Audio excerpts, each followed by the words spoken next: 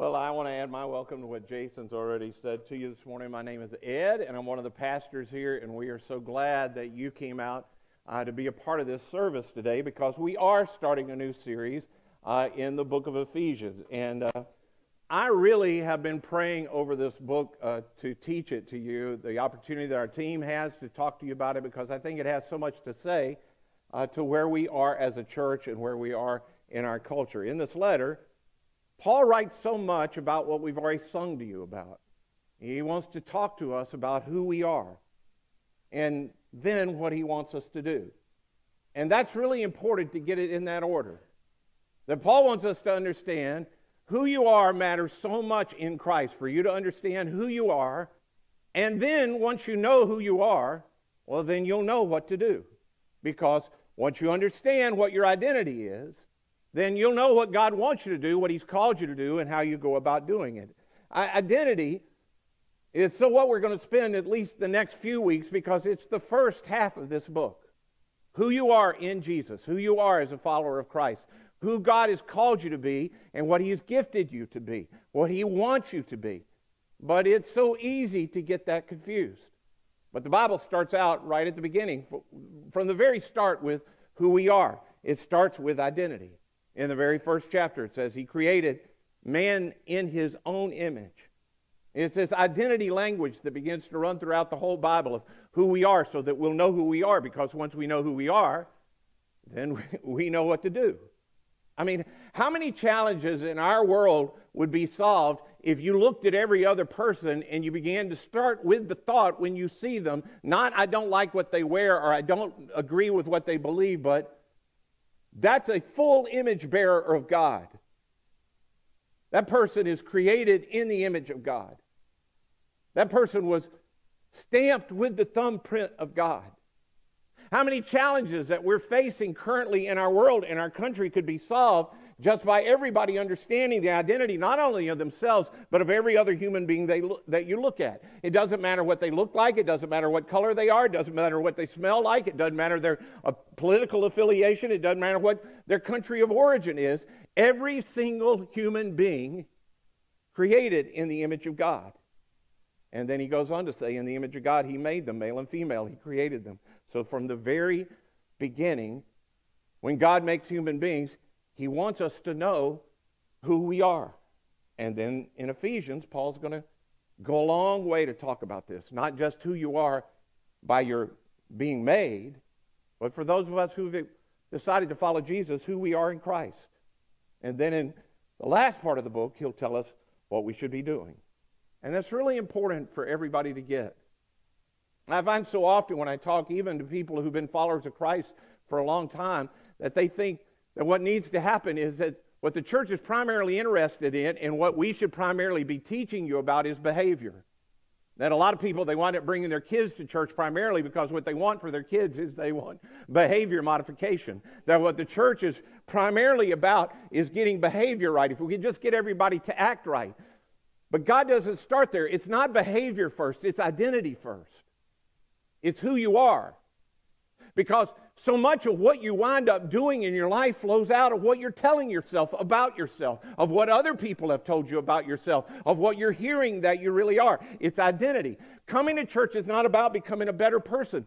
That will eventually happen if you decide to follow Jesus. But it's about figuring out who you are in Christ and what he made you to be. And so I want to say to people who wind up coming, maybe you're just coming for the first time and you're feeling a lot of weight of something that you've done, that you feel far away from God because of behavior. It's not about coming and getting your behavior straightening out. It's about you figuring out who you really are. And I believe Ephesians can help us do that. So it's why I want to teach it to us over the next few months. And I'd encourage you to get a Bible. If you don't have a Bible, get a Bible. If you don't know where to get one, come and see me. I'll get you a Bible. But you can also download all the Bibles in the world right on your phone for free. And I can show you how to do that if you don't know how to do that. But I'd love for you to get it and you begin to read through the book of Ephesians with us. It's only 6 chapters. You can do it every day if you want to, so you could really understand it. But the Bible doesn't only talk about, and the reason I want you to read what the Bible has to say is because the Bible's not the only one talking about identity in our culture. Have you noticed that it's like the primary thing our culture is talking about now? That at the heart of almost everything you hear is about conversations about identity. In fact, I don't want to spin off too far into this and get into things that will get us way off track, but I think it's fair to say that the primary moral value in the United States these days is you just live out who you are. You just be true to yourself. In fact, I hear a lot of people, when people get confused about what they're trying to decide to do, they'll say to people, you just be true to yourself. Just be true to your heart. You just do what you feel is right for you. You just live out your true identity. And of course, you know what that is. Like, it's the primary moral value of our culture. If you encourage somebody to live against what they think is their identity, I mean, whatever you are, whoever you are, whatever you think is your identity, just be true to you. You just do you. Which on the surface sounds so loving and kind until you get to the question, how do you know who you are?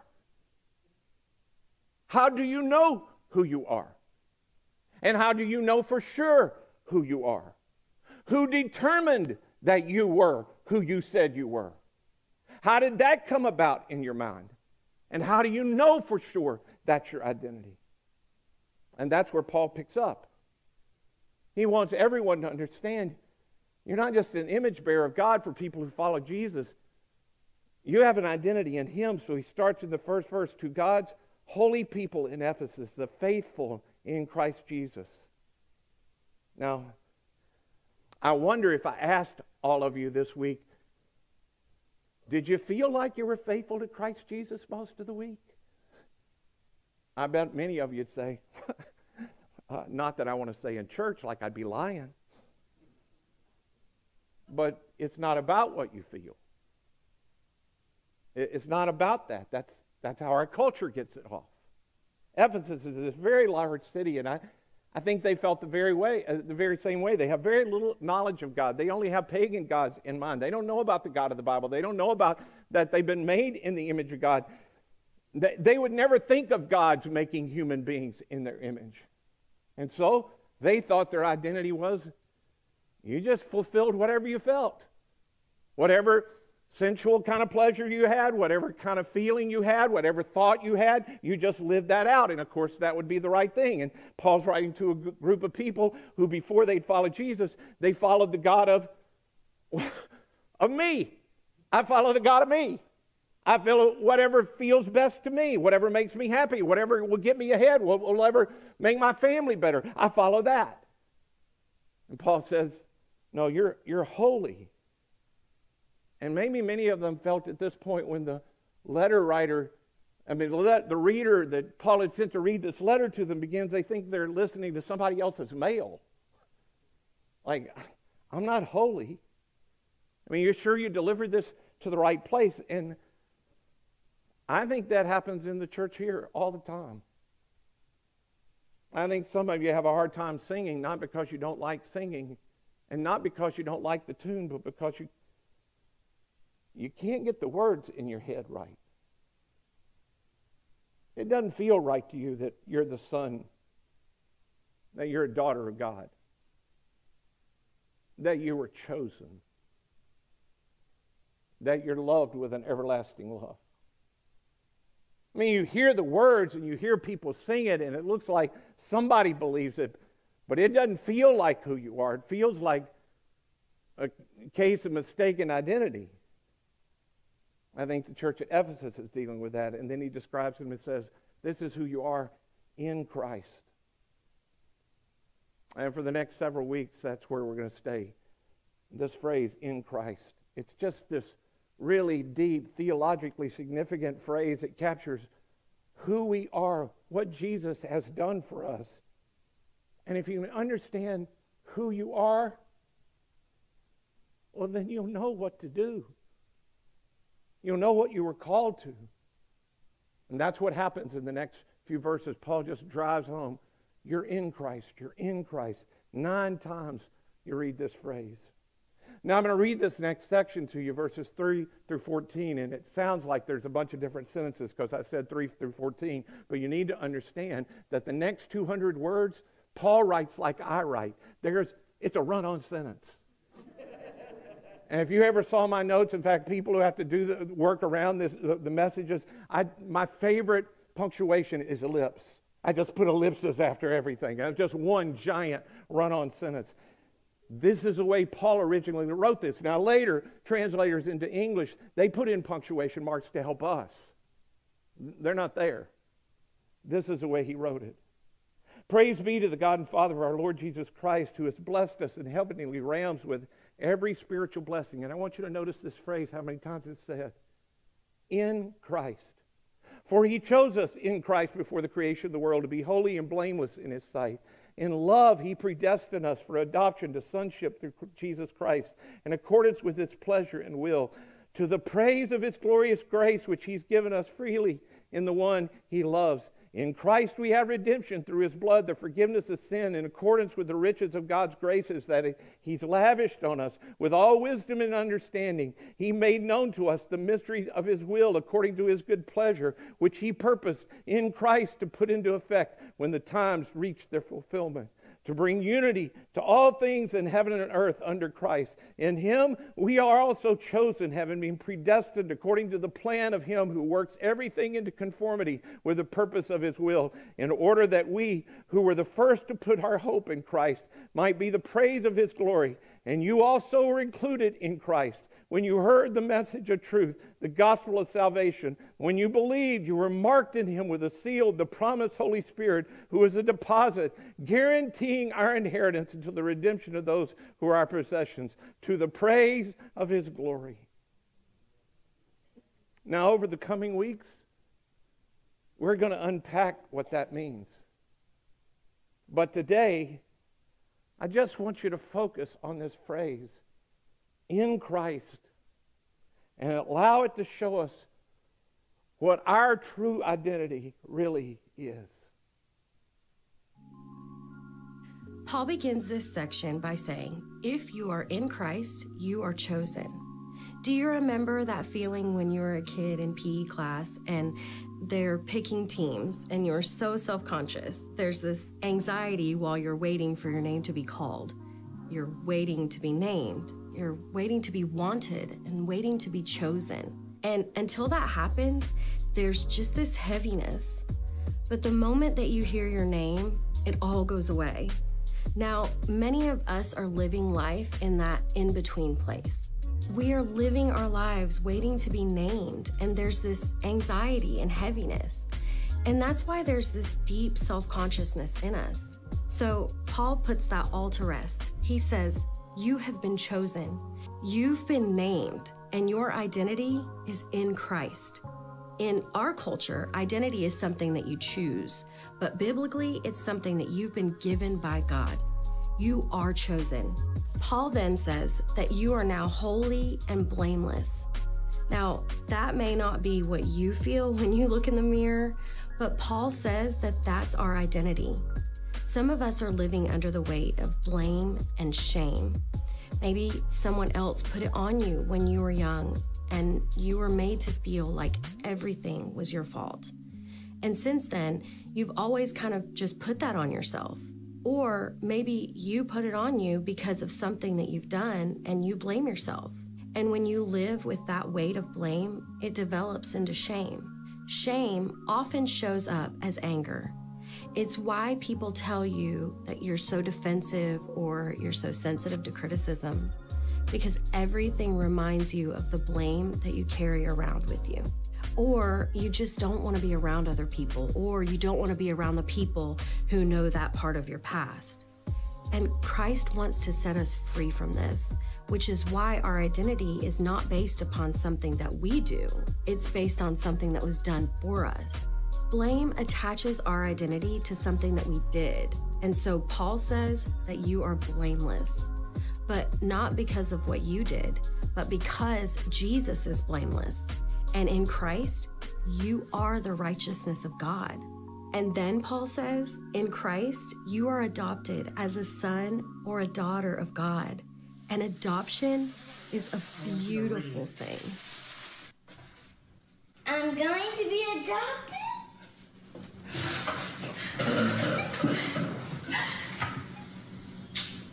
We love you, sweetheart.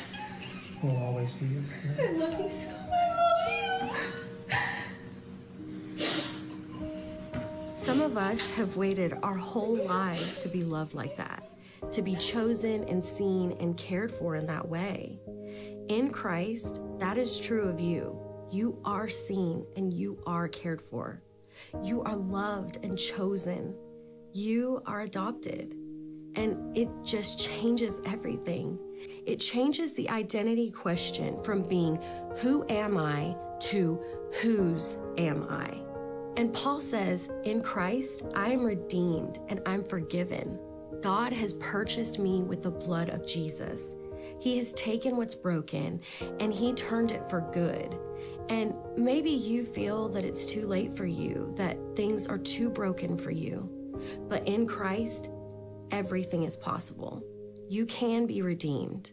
In Christ, you can be forgiven. You can be made new. In Christ, you are chosen and you are adopted. That's who you are.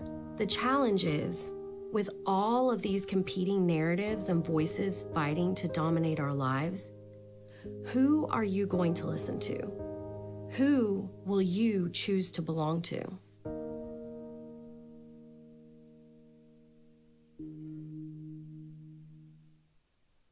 Well, that's the question. So back to Ephesians 1, where God's holy people, Paul says, to them in Ephesus. And there's this little contrast that gets set up between in Christ and in Ephesus. Am I in my culture? Am I determined by my culture? Or am I in Christ? Am I wholly in Christ? Or am I determined by what my culture says is true about me? And for most of the people in Ephesus, Ephesus was such a different place, it just called them to their culture. And it's been so long for people that we feel like, the culture I'm a part of, where I come from says so much about me. It teaches me so much about me. In fact, even when we introduce ourselves, this week I had a vacation and I was on a cruise and people would say, where are you from? And I'd say my name and then they'd want to know, where are you from? And I'd say, from Georgia. And it's weird to me that people expect that sort of combination, that it's not just me, it's you want to know where I'm from because you think you'll know something about me. In fact, I've lived in Georgia since 1982. There are people in this room that they've been in Georgia their whole life, but it ain't been since 1982. Y'all are too young. But when I tell people now, when I meet people around Coweta County and they say, where are you from? I say, I'm from Georgia. And they say, where were you born? And I go, in Mississippi. They look at me like I lied to them. I left Mississippi as quick as I could. I got out as fast as I could. I've been here since 1982. I'm from Georgia. But people think somehow that if they know where I was born, it tells them something about me. The same's true around the world. When you travel, if you get a passport and you travel anywhere and you say you're an American, it tells people something about you, often more than you want them to know. Often it's not what you think their introduction will be. We tend to do that with all kinds of things in our lives. We think where we're from, what's happened to us, it shapes us. And that was really true for people in Ephesus. It's hard for us to get back to it, but Ephesus is on the coast of the Mediterranean. It's in a part of the world that we would now call Turkey. It's this huge, thriving metropolis of a city. It had a lot of their identity was wrapped up in how big their economy was and how they sort of led the world in economic kind of ways. They had the largest library in the world at their time, so their identity is wrapped up in the fact that they lead the world in education and they're smarter than other people. The Temple of Diana is in Ephesus, and it's still considered one of the 7 wonders of the ancient world. But you need to know that the Temple of Diana led the world in, sexual practices. Diana was a sexual god, and so there were temple prostitutes that were around the whole worship in Diana, just pagan worship. So sexuality was a big part of their identity in Ephesus. And so Ephesus They had this thing where people were drawn to the city to be a part of that culture. They had one arena in Ephesus, you can still see part of these days, that had 25,000 people plus could sit in this ancient arena. So entertainment was a big part of when you said you were from Ephesus. And a huge shopping center that was the largest in the world. So consumerism became a big part of it. Now, it doesn't take too long for you, if you want to, you can begin to draw some parallels, can't you? You can see a little bit of comparison between Ephesus culture in being in Ephesus and being in Georgia, being in the U.S. And so if you're paying attention, there are all kind of other things for us that certainly begin to jump out at us as well, that my identity, well, for some of us, it's based in who we are and where we come from and what our name is and what I do for a living. In fact, I just met somebody this morning and I said, what do you do? Because we feel like that tells you something about that. This was true in Ephesus. They put a lot of emphasis on success and what they had achieved and what they were doing in life. And if that's what you get your identity from, and I find this so much with people my age, a little bit older than me, that have already entered into retirement, when your identity is tied up in what you do, when you lose what you do, well, a lot of people don't know what to do. They don't know what to do because our culture has told them you are what you do. And now how do I introduce myself? And so if your identity is based on a promotion that you receive or a degree that you have or a job that you have, what happens when that goes away? Do you begin to question who you are? Some of you even experienced this in the last couple of years when you weren't allowed to go into work and people there treat you a certain way. And it turned out your spouse didn't treat you the same way. It turned out your family didn't look at you quite the same way that people did with respect. Some of us, our identity gets tied up in what we acquired. And you feel better because of where you live and what you have and what you drive. And it's all good until you see that somebody else drives something a little nicer or has something a little better. And then you don't feel quite as you thought you were. Another group of us in this room, and it's what I love about our church is that our church attracts people like people from Ephesus that have been down a pretty rough path. And some of you are wrestling with this. That there are things that you've done and you think everybody can see it. And you think it identifies you. You think it's stamped on you. And you can't get away from the word, and you get ashamed of it. And that's how you begin to identify yourself to yourself and to people around you. It's based on something you did, something that's been done to you, but you can't walk away from you. And another one is certainly big in our day is I identify myself with what I desire. That what I feel, what I want to do, that my desires, they are defining me. It's been one of the most confusing things for me in trying to help people over the last decade or so with this, is that people are just defined by urges they have, by desires that they have. And in Ephesus, that's what they dealt with. I mean, they had prostitution as a part of temple worship. So they're male and female prostitutes, that the way you were greeted in worship is, what are you into? What do you want? And they began to think that that was a part of who they were.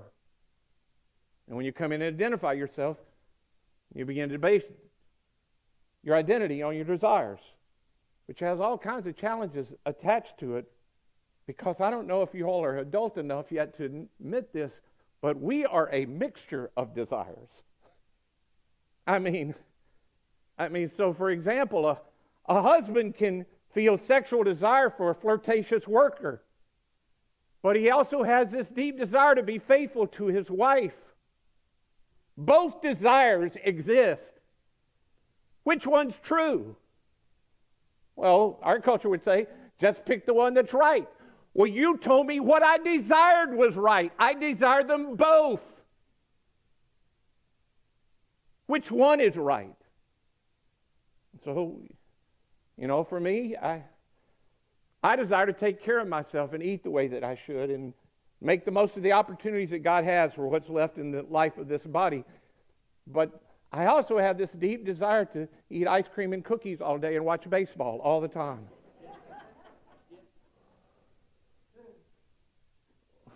Both of those exist in me.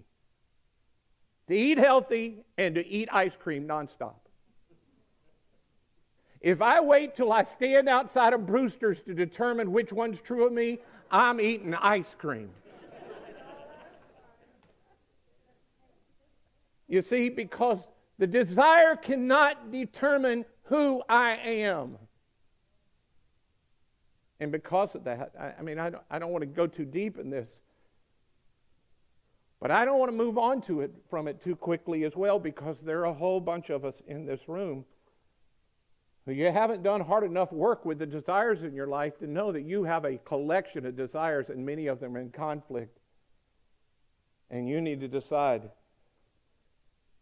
which of these competing narratives in our culture versus in Christ is true of me. And which one's going to shape my identity? So I've asked Jason to come out and to lead us in a time of prayer and reflection around that idea.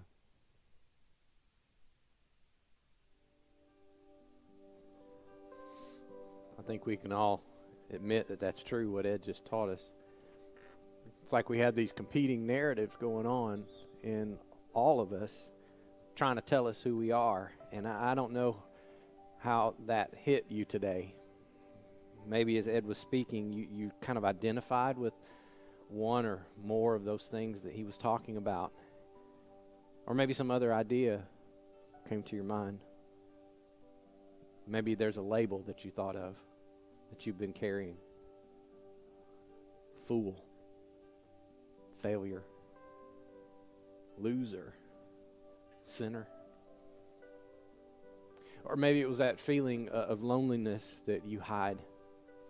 That sense of shame you live with, or that despair you're in. Maybe you've got a memory, a secret, and you've been hiding that.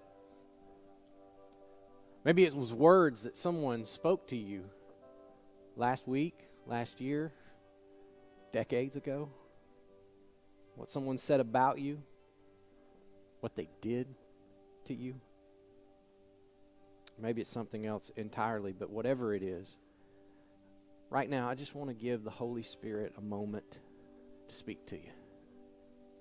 I want to allow Him to bring out these competing narratives inside of all of us, and I want us to expose those to the healing light. So we're going to just give you about a minute to just be silent. And in that minute, I want you to invite God to expose those identities within you. And I want to tell you, I know this might be uncomfortable for some of you. I know it might even feel painful to expose these lies. But I want you to remember, there is no shame. There is no condemnation in Christ Jesus. None whatsoever. All you will find in Him is love. And perfect love, like His, casts out all fear. So we don't have to be afraid to bring our brokenness to God, or our failures to God, or our hurts before God, because we know we're speaking to the one who already knows them fully and has loved us anyway, more than we can imagine. So I want you to come before Him with confidence. After we're done with this time of quiet, the band's going to come, and they're going to lead us singing the bridge of that song that we learned right at the beginning of our service today, to help us combat the lies in our souls with the truth of God, that you and I are beloved sons and daughters of God. So you take this next minute or so and ask God to reveal to you the lies that you have been accepting as the truth about who you are.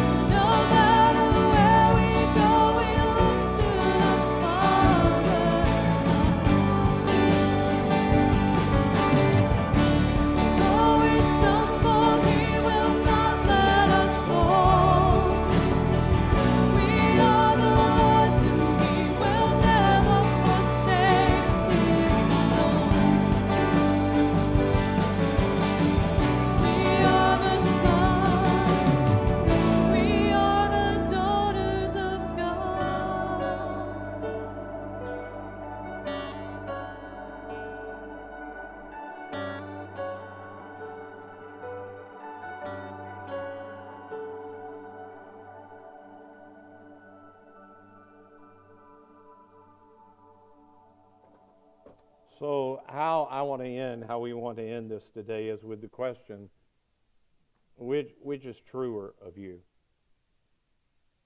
And I know I've already had somebody tell me that grammatically it's better for me to say which is most true, but I like truer, so I'm going to say truer. There are things that are true of me. I mean, I already gave you an example. I do struggle with what I eat, but I don't want to do damage to my body that when I'm 80 I can't fix because I decided to eat ice cream. But I have to decide at some point. I mean, when two desires are in conflict, I have to ask myself, what is truer of me? And I think so many people in our culture right now, particularly Christians, I can't get over that we can't make a distinction between, am I in this culture? Is American is that my identity, or is in Christ my identity? I mean, I watch the division that I've had to help family members through over the last, honestly, half decade now, it seems like, where they're moms and dads and sons and daughters who don't talk to each other anymore because apparently their identity is in, I'm a MAGA Republican and I love AOC. And they may both be followers of Jesus. And I want to say to them, is MAGA your identity more than Jesus? Or are you a son of God? And that person you won't talk to anymore, are they made in the image of God like you or not?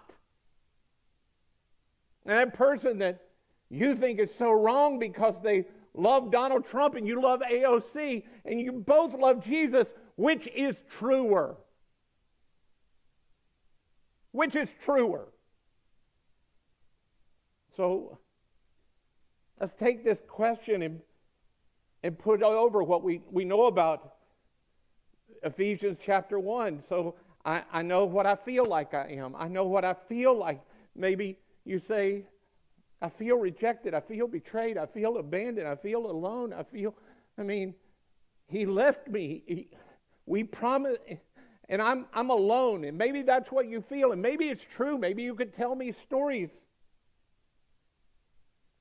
But you know what's also true? You've been chosen. You are loved with an infinite love. And you have to decide which is truer. Because you're going to be laying in bed at night and the lies are going to start speaking to you. But God will also be speaking, but God will not scream. Which is truer of you? I speak to some of my friends in the recovery community, and I know you have regrets. I mean, there are things we can do when we get attached to substances, that we do things we didn't want to do, that we chose to do. We're not saying we didn't choose it, but we wind up blowing up people and things. And I know you have regrets, and I know you feel like it's who you are, and so you finally get the courage to stand up and say, hey, my name's Ed and I'm an alcoholic, or my name's Ed and I'm an addict, and I know it feels like your identity, but you know what is also true about you? You're redeemed. And God can change you and is changing you. You're forgiven. And you got these two things going on in you, and you have to decide, which one is truer of me? Which one's truer? And if you don't know it, I want to say to you, what God says is always truer. Even though it may not be louder. There are a lot of things that are true of you. There are a lot of things that people have said to you that they may be true about you. But there are some things that are true of you. And one of the truest things is who God says you are. That's what's truest about you. That's the truest thing. And that's where we're going to find our identities. The struggle is, if you're listening to this and you sense, something inside of you saying what he says is right, but the moment you're gone from here, you know it's going to be gone like that. It's going to be gone like that. And you're going to start to think that your identity is found back in these other kind of things. Almost immediately, you're going to start feeling like your identity is something that you achieve or something that somebody labeled you with. And you're going to start hearing this message that identity is something that you desire rather than somebody who desires you and chose you. You're going to feel that the weight of your identity is based on something you did rather than something Christ did for you on the cross when he gave his life for you. You've got to decide, is it what I did or what he did? Which is truer of me? And so to seal that up as much as we can and help you hold on to it, that what God says is really true, we're going to come to the table of communion. And we're going to remember the moment of what God said was true, was put most clearly on display at the cross of Jesus. And so Jason's going to come and lead us through that time this morning.